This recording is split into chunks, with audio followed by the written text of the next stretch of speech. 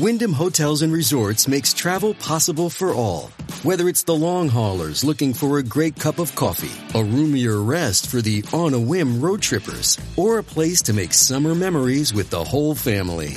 No matter who you are, where you're going, or why, with 24 trusted brands to choose from like La Quinta, Days Inn, and Super 8, your Wyndham is waiting. Get the lowest price at WyndhamHotels.com. Restrictions apply. Visit website for more details.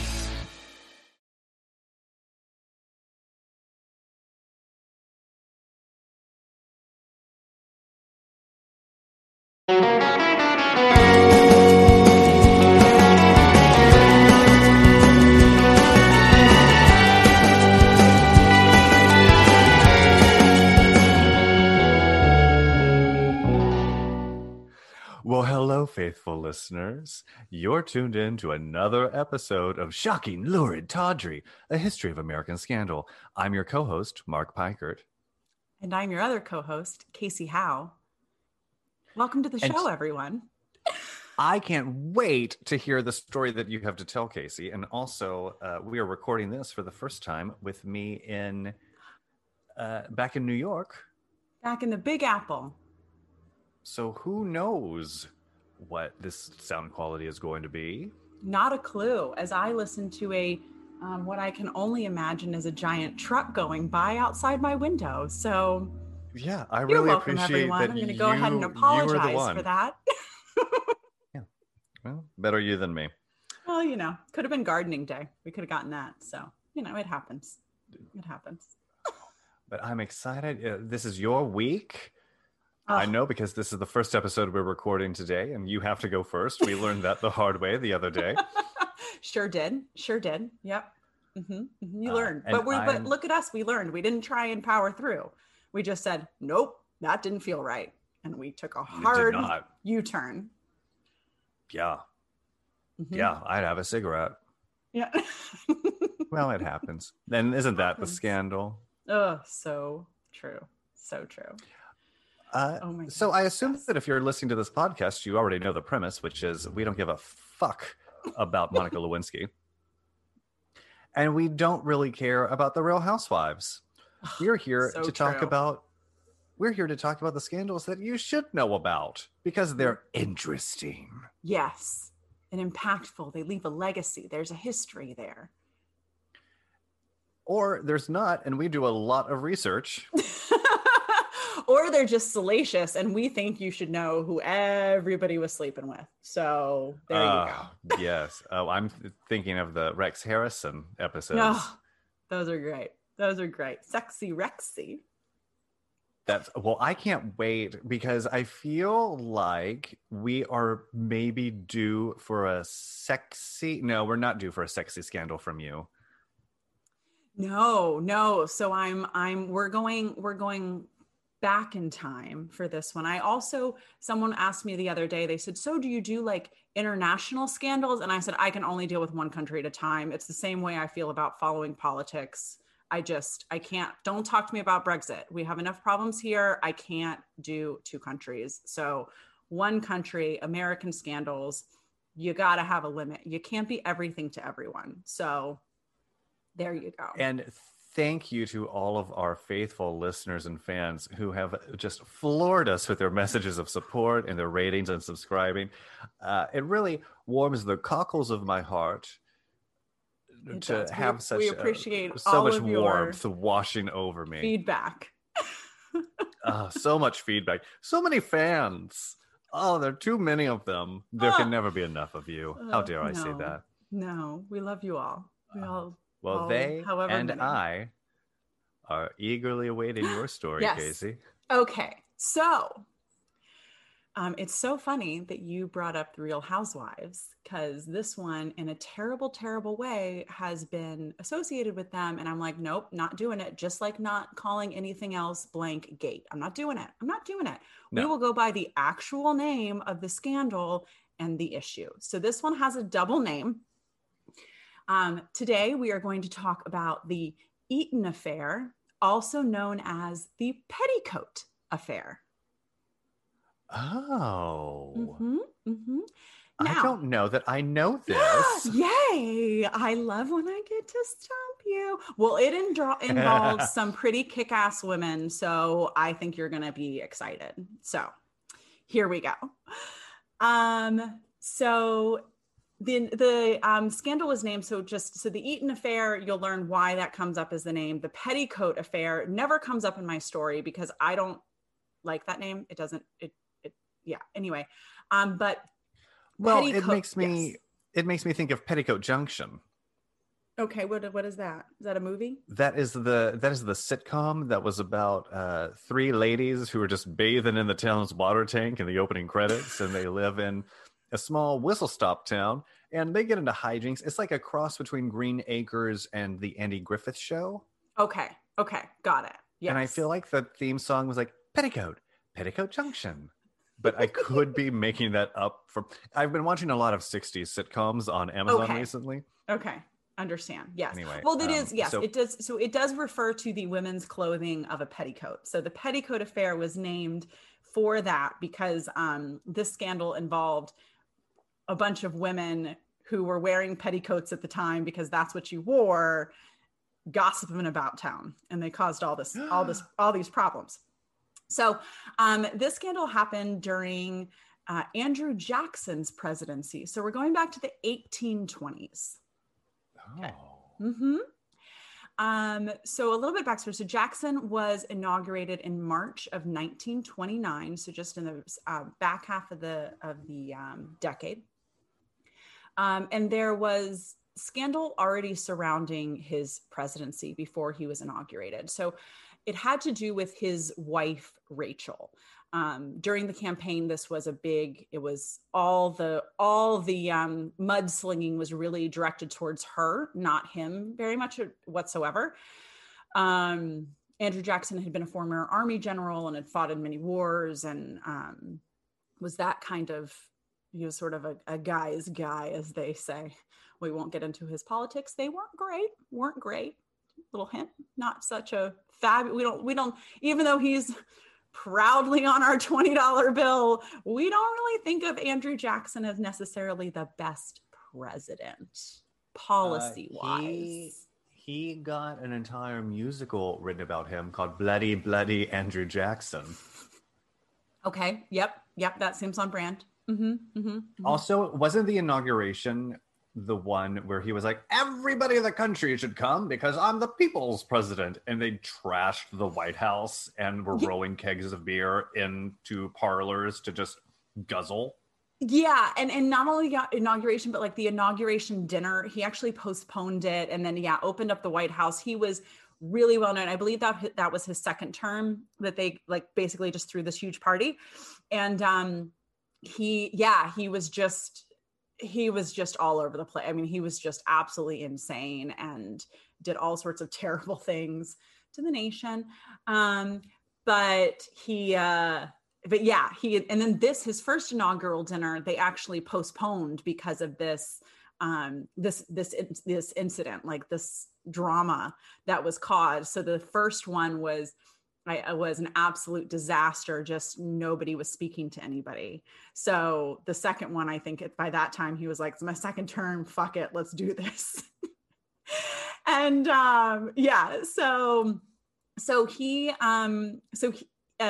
during his first campaign, there was just tremendous mudslinging at his wife, Rachel. So Rachel had been married before to an abusive Army captain.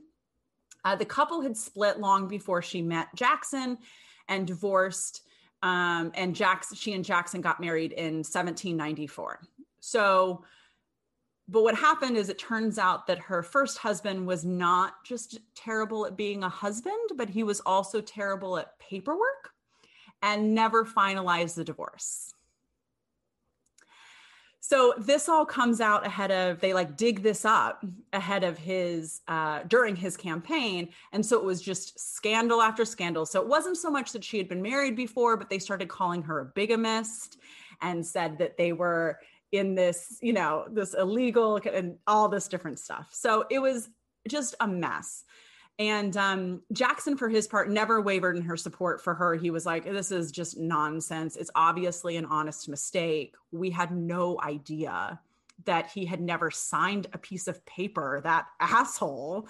But we married in good faith, and I don't have a problem with it. She doesn't have a problem with it. Whatever. Can you imagine being Rachel Jackson and going, why is everyone fucking focused on me? Do you see what Andrew is up to? Shut the fuck up about me. Well, that's the thing. So they were very much in love. And all of these rumors threw her into this deep, deep depression. And right before he enters the White House in December of 1828, Rachel dies of a massive heart attack. So she never actually enters the White House with him, which a lot of people say if she had just still been alive, like he would have been such a better, maybe not a better president, but a better person, because after that, he was just like, I don't fucking care. Like, I don't, like, whatever. And so she died, and Jackson at her funeral is quoted as saying, "May God Almighty forgive her murderers. I never can." Yeah. He had her buried in the white dress and shoes that she had actually bought for the inaugural ball. And her epitaph reads, "A being so gentle and so virtuous, slander might wound, but could never dishonor." So let's just say he didn't really let it go. He basically blamed all of his enemies and the Democratic Party and the whole campaign on her death. He's like, you killed her. You killed my wife. It was that John Quincy Adams. Nope. Nope. Ugh. So that's what Jackson is bringing into the White House. And like, so he's got some baggage around wives being slandered and marrying women that are, it was already sort of like, you're marrying a woman that's already been married? Gasp. And he was like, whatever. And so Jackson goes to Washington and he proceeds the best he can at governing, and he's got to appoint his cabinet, right? So one of his cabinet appointees is a man named John Eaton. He's a former senator from Tennessee, and Jackson names him his Secretary of War. Earlier in 1829, Eaton had married a woman who causes quite a stir as well. For a little bit of just context at the time, in this time in history, political wives represented just the purest of Christian America, and they're supposed to be pious and, take care of the home and sort of a seen, not heard type of situation. And they're the ones who really kept those crazy husbands of theirs from going off the path of righteousness. So there's this whole attitude and culture, particularly in Washington, that, the wives of politicians must just be the most clean, virtuous, not a speck of anything on their reputations. And all the wives of Washington kind of consider themselves the policing of that. Because why not? So Jackson's wife had been deemed immoral by the society women, having been formally married, and then the whole non-divorce thing. Eaton's wife was put in the same bucket as far as the women were concerned. And apparently during the time too, it was a very sort of matriarchal society. I don't think I'm saying that right. So the men, a lot of times when they said like, hey, why don't you just tell your wife, like historians are like, why didn't they just tell their wives to, hey, we got to get on board, let's do this.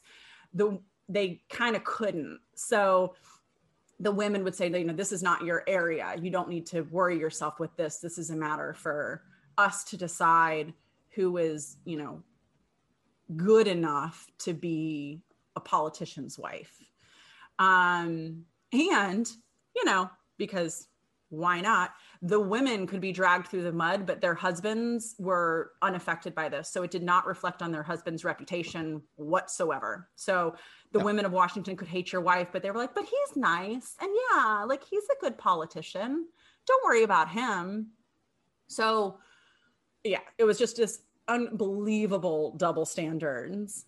Okay, so why was John's wife so just the worst of society? So Margaret, or Peggy, who her friends referred to her as Peggy, she actually herself never referred to herself as Peggy. She always said, "My name is Margaret." Yeah. So Margaret Peggy O'Neill was born in 1799 in Washington, D.C. Whatever.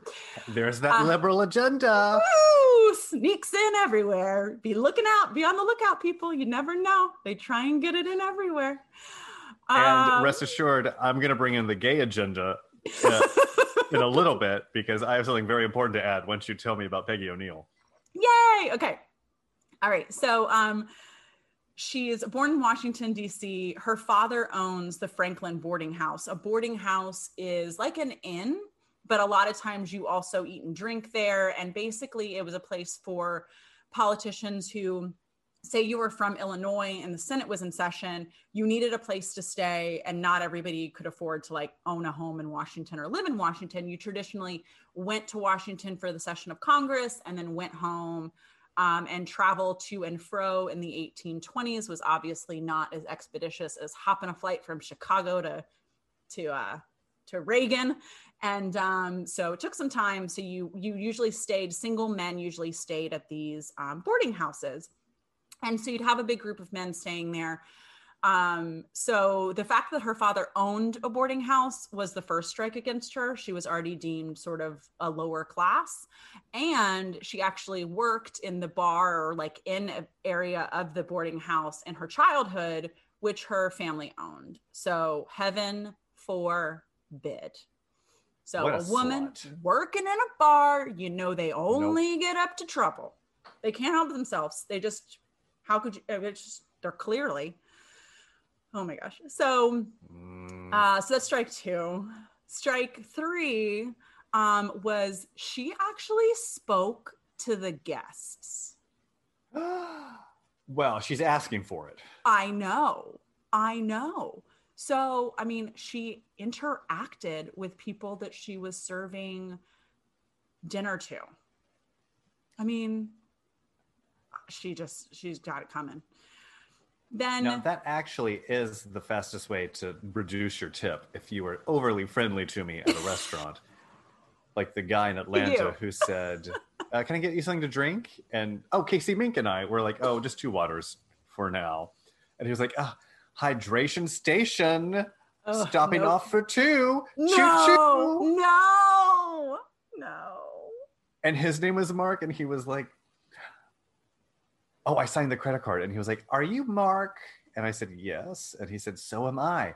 Give me back my name. You stole it. Nope. Hard. And I was like, no. You're like, give me back that check. Why? I'm taking some off. Hydration station, never forget. Yes. The first 2 points are insane. However, if she's engaging with the guests, that does need to be addressed in a serious manner. Let's make sure that she's, keeping it to, what can I get you, sir? Yes. Your Don't take him selection. To hydration station. I'll be right there. Don't take him down hydration railroad. That's not what we're going for. No.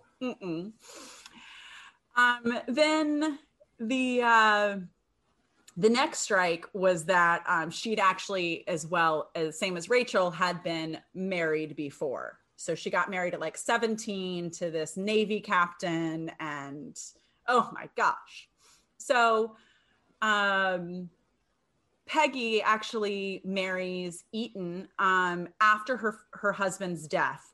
And she starts racking up more strikes. So first off, she marries Eaton just 8 months after her husband's death at sea. Not the requisite 1 year that you need for ladies, but don't worry, men, you could get married in 6 months. But the ladies, they needed to wait a whole year. So the impropriety mark. Just can't even. So this actually sparks more rumors that either the couple had her husband killed so that they could have an affair and get married. Yeah. or that he killed himself because he heard this rumor that they were having an affair. They weren't. They were all mutual friends. Eaton would take her out while her husband was at sea, but there was absolutely nothing going on. And he didn't kill himself. He died of pneumonia.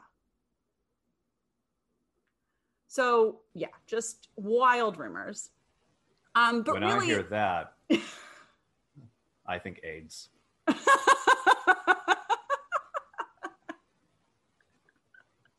So they really died of pneumonia. You're like, did they? Did they though? It is Pride Month. Woo woo. But really one of the biggest strikes against Peggy is that she was smart and educated and cultured and beautiful and not afraid to speak her mind. So she had opinions. Run her out of town. She had opinions and she wasn't afraid to share them. And she'd formulated some of those opinions when she was, interacting with all these politicians in the bar and said, oh, that's an interesting policy. I think you should do it this way. And you should really include women and you should really think about it this. And the men were like, that's interesting. That's a good point. And the women were like, no speaking. Stop it. No opinions for you. Yeah. So, lots of people in Washington, and mostly a lot of basically the unmarried husbands, or unmarried husbands, but either widowed or just single men, really liked Peggy. They said her company was really fun. She was this great musician. She played the piano and she was very conversational, and no one ever reported of and she was really flirty or anything like that. That was not her reputation among them. Andrew Jackson really liked her. He really encouraged the couple to get married and refused to fire Eaton. So he names him Secretary of War, and people are like, don't do it. Don't do it. And all these rumors start going and the women start chattering. And apparently one time he's like, you need to fire him now. It's like, this is too much. And Jackson hollered back and said, do you suppose I have been sent here by the people to consult the ladies of Washington as to the proper persons to compose my cabinet? I feel like the ladies of Washington, D.C. in that era were the Fox News commenters of today. Good one. I like that. The Janine Pirros, the Nancy Graces, the Greta Van Susterns. Yes. Their opening monologues where they just yell about, you're not really sure what. Yeah, I'm picturing all of them just kind of trashy, but they're dressed nicely-ish. Yes! And they're wearing too much of whatever's in style. Yes. And they're just hoarsely screaming at the men in their lives about what needs to be done. And the men are just like, I can't listen to this anymore. No. What has to happen? I'll do it. Yeah. Fine. If you stop screaming at me, fine. You never have to speak to that woman again. I don't care. Whatever. Yeah, she's gone. Yeah. I'll arrest her. Yeah. You know what? She killed Rachel. So let's put her in jail for that. I mean, she's clearly the one that killed Rachel. So that's, yeah. So Jackson's niece at the time, who was acting as first lady because his wife had died, along with, it's spelled Florida, but apparently it's Florida Calhoun. Yeah. Who is the vice president's wife, absolutely hated her and were downright cruel. And everyone really followed their example. They were the top two ladies in Washington. So whatever they did, everybody else did. Almost all of the women of Washington refused to attend parties where she was. So if they found out she was there, they were like, I'm not going. And they boycotted presidential dinners. That's what postponed the inaugural dinner. They said, we're not going. And Jackson's like, well, you can't just be men. My wife's going to be there. A handful of wives said sure, but not enough. So, and then they also refused to visit her when she'd call on them. So she'd go and leave her calling card and they just were like, no, which was a huge snub at the time. If someone called on you, you absolutely went to visit them. Yeah. And mind you, she is the Secretary of War's wife. Like, she's not nobody. Yes. Yeah. So Jackson's niece went so far as one day they were riding a boat from, Washington to whatever retreat they were going to. And the whole cabinet was there with their families. And she was about to pass out, and Peggy comes up and says, "Oh, here's a handkerchief and something to drink." And she said that she would rather be rendered unconscious than accept a favor from Mrs. Eaton. What? Yeah. I was like, okay, you guys need to pump the brakes. Like, she literally did nothing. She said that later, but I bet she took that water, that handkerchief in the moment. That was what she told Florida, but she took it. Yes. She drank that water. She sure did. So Peggy, obviously, like privately, Peggy was pissed, and she vented to Jackson and other close friends. But like I said earlier, the men really didn't have a ton of power to sway the women, so they really couldn't do anything. And so Peggy just decided, she's like, fine, I'm just going to keep on keeping on. And she kept calling on people, and she kept throwing parties and going to the White House and she's like, well, okay, well, whatever. So, and then there were a few that were very kind to Peggy. As I mentioned, some of them were single men. One of them was Martin Van Buren, who was the Secretary of State. He was a widower. And so he had no horse in the race and he was like, oh, I don't have anybody chirping in my ear. And he always said that he just really liked, she was lovely company and wonderful to have around. So he really liked her. Jackson really liked her. And then the other one that was kind was William Barry and his wife, who William Barry was the Postmaster General. So he was also in the cabinet. Jackson was keeping track of this. So this did not go unnoticed in his mind. As I said, he liked Peggy. And he really this sort of pushed him over the edge to make some serious changes within his government to sort of settle the score when it comes to Peggy. So so he's inaugurated in 1929. Eaton's still in the cabinet in 1931. So they put up with this for a while, but apparently by 1931, things were getting out of hand. The gossip was not stopping. The pressure to fire Eaton was not stopping. The people were saying, they were also basically blaming, they were like, well, if he likes Peggy and he won't fire Eaton, then the morality of his government is called into question, which if the morality is called into question, all of his judgment is called into question. So he couldn't get anything done. Those were the days. Yeah.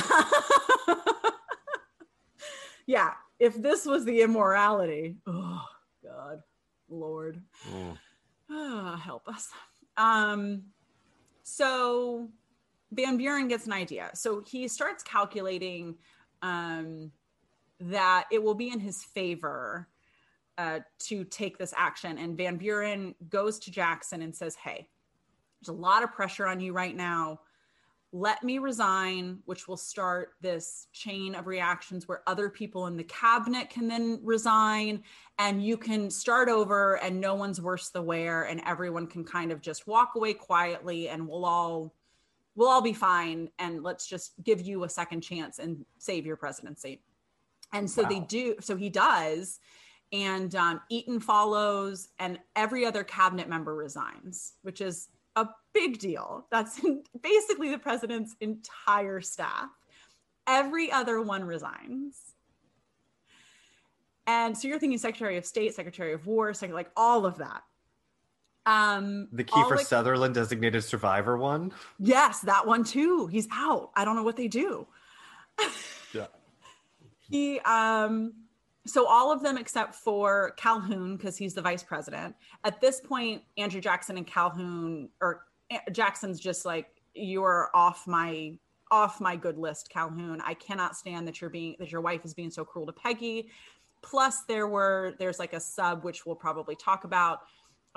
There were papers that were floated around about Calhoun contradicting Jackson's invasion of the Florida territories and saying that was the wrong decision, and then going public with that. And so Calhoun was not really on the same team at this point. He had Calhoun had decided that he was give him one more year and he's going to run for president now, and Jackson will be done, and he thinks he has the power and support. And he got a little big for his britches. Oh. Yeah. And then the other one to stay was William Barry. Barry thought that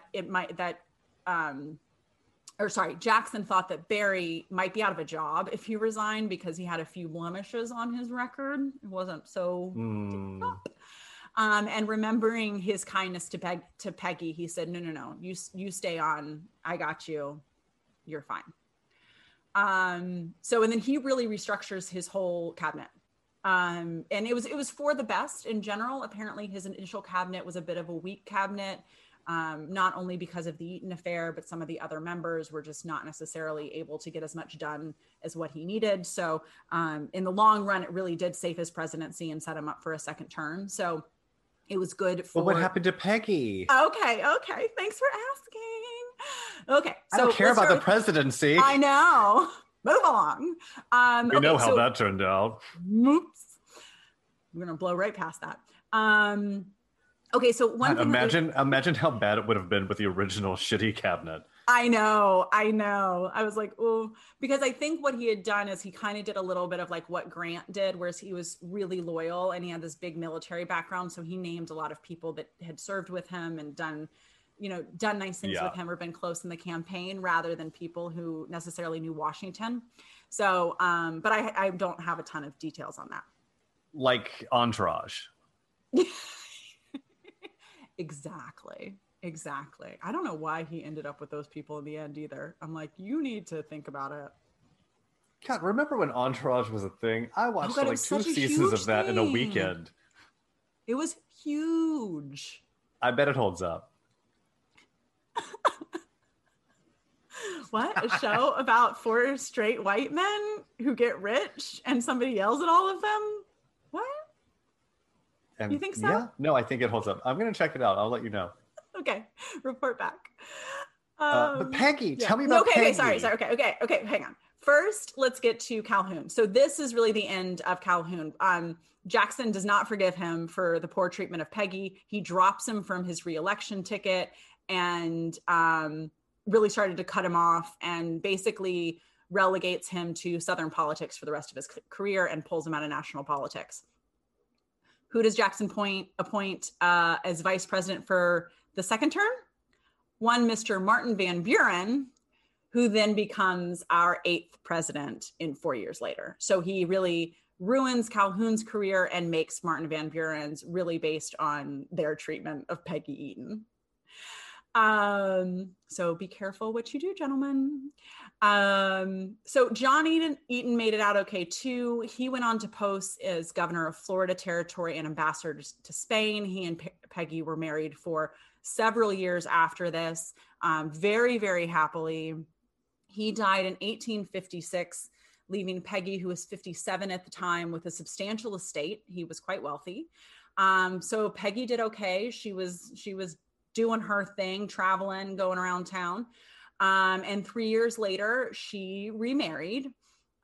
This time to her granddaughter's 19-year-old Italian dance teacher.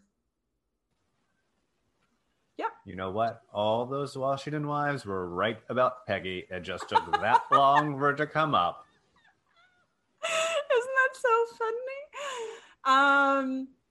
So good for her. She got, you know what? When you're rich, you can pay for exactly the pleasures that you want. I know, right? So 6 years into their marriage, Antonio, who is her husband, ends up, the marriage was okay, but Antonio ends up running off to Italy with her granddaughter, who was his dance student.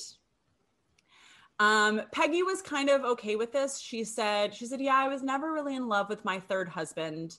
My heart is in the grave with John Eaton.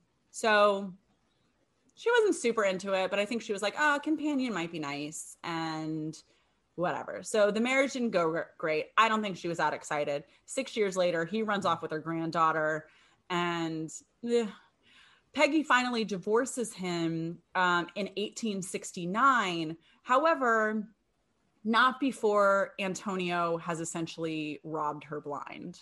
So he has been siphoning off money for him and her granddaughter this entire time. So, So Peggy ends up dying 10 years later at a home for destitute women in DC. So she dies penniless and alone. I know. Some say that she got the last word because she outlived everybody else who was involved with the Eaton affair. But I don't know if that's I don't know if that's my takeaway. I felt so bad for her. Well, I was like, Antonio. Here's how she won, and here's where the gay agenda comes in. Okay. Years later, in the 30s, she would be portrayed by Miss Joan Crawford in the motion picture The Gorgeous Hussy. Yes. Okay. So that was my last line, that the legacy that we got from all this is The Gorgeous Hussy in 1936 film starring Joan Crawford and Robert Taylor.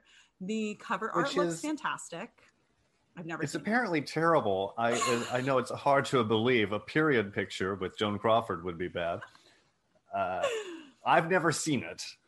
Okay. It's one of the few famous Crawfords I've never seen. Okay. But you know what? Maybe we'll start a movie club based on this. Oh my gosh. I love Hey, it. listeners, would you join with us? I'm sure they would. They'll follow us anywhere. Of course. Yes. So that is the story of the Eaton affair, also known as the Petticoat affair, which is how you might have learned it in your history class. I didn't, because I took history in public school in Texas, so we watched a lot of movies. Okay. That makes sense. I learned about I'm surprised that Jackson wasn't front and center in that shenanigan. No, because there weren't any movies about him. That's true. I guess we didn't have Texas yet, so that was a whole different thing. Yeah, but I learned about World War II watching Patton. Oh, okay. Yep. Mm-hmm. World War I was All Quiet on the Western Front. Mm-hmm. Mm-hmm. No inaccuracies on either movie, by the way. They're completely 100% historical. Yeah. Mm-hmm. And let me guess. Was Vietnam the why am I blanking on the name? I don't even. Come on, I love the smell of the Apocalypse Now. There you go. Okay, I was gonna do the line. I don't know that we really covered the Vietnam War. I mean, why? There was no historical takeaways from that, so you're all set.